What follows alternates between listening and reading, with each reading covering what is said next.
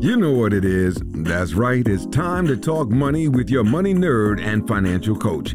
Now, tighten those purse strings and open those ears. It's the Money Talk with Tiff podcast. Tiffany's Take where I answer your money questions. So recently I had a question come up. It was a business owner and they were like, oh my gosh, I'm having to pay taxes this year and quite a bit. So what did I do wrong? What am I supposed to do throughout the year in order to make sure that this doesn't happen? So that's going to be the question I'm going to answer today. So if you are a business owner, please listen up because this could save you next year. Now, if you want to get your questions answered on the podcast, just go to www.moneytalkwitht.com/Ask Tiffany, and I'll be more than happy to answer it. So let's hop into it. So one thing you can do to prevent owing so much taxes is something called estimated taxes. So estimated taxes are payments made throughout the year to cover anticipated tax liability for income that is not subject to withholding. So what does that mean? That means if you're a business owner, you're a contractor, anything that doesn't require that an employer withhold your taxes for you, that means you're responsible for your taxes yourself, then you may also be responsible for paying estimated taxes. So like I said, that includes income from self-employment, interest, dividends, alimony, rent, gains from the sales of assets, prizes, awards, the list goes on. So you want to make sure that if you get any of those throughout the year, you want to make sure that you're not liable for estimated taxes. Now, when are you liable for estimated taxes?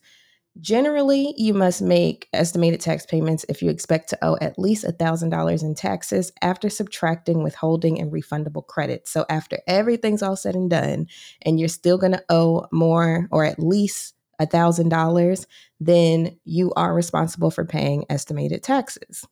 Now, you also must pay estimated taxes if your withholding and refundable credits are expected to be less than the smaller of 90% of the tax shown on your current year's return or 100% of the tax shown on your prior year's return. You may also be responsible for estimated taxes if you are a corporation. So what does that mean? That means if you are a corporation, and usually these are more like C Corps, but sometimes S Corp, LLCs and stuff like that as well, just depends on how much you make. But if this year, let's say you owe more than $1,000 in taxes, then chances are you might want to get with your tax professional and say, hey, if this is going to be the trend, which is great, that means you're making money, can you go ahead and calculate my estimated tax payments for next year? So that way I can go ahead and pay them throughout the year and not be responsible during tax season. So estimated tax payments are generally supposed to be made quarterly. So in some cases, your payment schedule may vary. So like I said, definitely go to a tax person. They'll be your best friend in situations like this. But the due date for making those estimated tax payments typically falls on the 15th of the month following the end of each quarter. So for first quarter, it's April 15th. For second quarter, is June 15th. For third quarter, is September 15th. And for fourth quarter, it is January 15th. And usually you will get like quarterly estimated taxes coupons that you can use. Depends on what your tax person does, but you would just send those in and with your payment, or I don't know if you can do it online now. I feel like you should. I should have looked that up before I started recording. But anyway, those are when you can generally make those payments. Now, why, you might be asking, Tiffany, why do I need to do this? Like, why is the government always in my pockets? Well, if you don't make estimated payments, you may be subject to penalties for underpayment of taxes.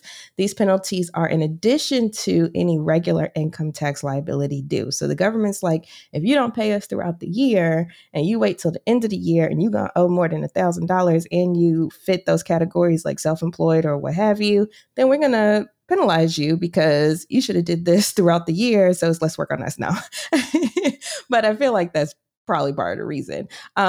So they don't have to, do all of that at the last minute. So Depending on the amount owed, these penalties can add up very quickly and should be avoided if at all possible. I know when I used to work at a company and ran the payroll, we would pay the the taxes, at least the state taxes, every week. So every week we ran payroll, we would go ahead and pay the taxes on it. So on the websites, there are different ways that you can pay these taxes, but the goal is to make sure that you pay enough for that quarter. So making those timely estimated payments is important part of managing your taxes and ensuring you don't owe any more than what is necessary. We want to keep the government out of our pockets.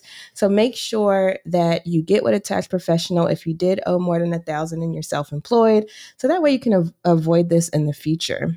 Also, I wanted to talk about how do you calculate the estimated tax payments? Because some people might be like, well, Tiffany, I'm new to this. I usually do my taxes myself. Maybe you're in that situation like me. Or maybe you just like, I just want to estimate before I talk to a tax professional. So I will say estimating taxes can be very complex and the exact amount can vary from taxpayer to taxpayer. So there's no one size fit all because we're all making all different types of money. And so there's no way for me to give you just a good number to go off of. So it's important to make sure that you use an appropriate method when calculating your estimated taxes that takes into account your income and your deductions. So generally, the most accurate method is to use the IRS estimated tax worksheet. So you can find that on the IRS website or a similar calculator to determine what your estimated tax payments are going to be.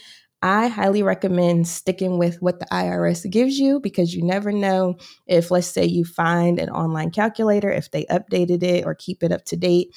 And so going straight from the IRS website is the best bet, okay? And if you have a tax person, that's probably what they're doing as well, should be what they're doing. But when you're calculating your estimated taxes, and this is why it's important to use a worksheet or a calculator, it's important to remember that you may also be able to claim certain credits, which can reduce your tax liability, meaning that you don't have to send so much in. So for example, you may be eligible for the earned income tax credit or the child tax credit or, deductions, what have you. So it's very unique to your situation, and your deductions, they can include like business expenses, medical and dental expenses, charitable contributions, home office expenses, the list goes on. So like I said, it's best to just use a calculator so that way you know exactly how much you need to do or get with a tax professional. This is not advice. This is just for educational purposes because I don't want y'all coming to Tiffany like, oh, Tiff, you told me that I could just do this, that, and the other, and I would be okay with the IRS. No, that's not what I'm saying.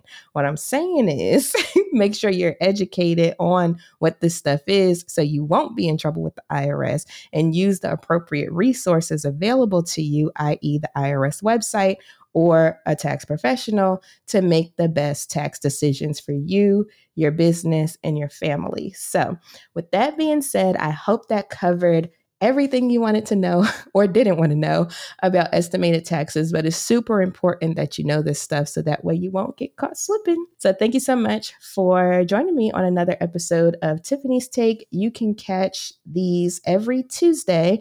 And if you want your question answered, go to moneytalkwitht.com/X Tiffany, and I'll be more than happy to answer for you. But until next time, peace. Thank you for listening, joining, and being a part of the Money Talk with Tiff podcast this week. You can check Tiff out every Thursday for a new Money Talk podcast. But if you just can't wait until next week, you can listen to previous podcast episodes at moneytalkwitht.com or follow Tiff on all social media platforms at Money Talk with T. Until next time, spend wise by spending less than you make. A word to the money wise is always sufficient.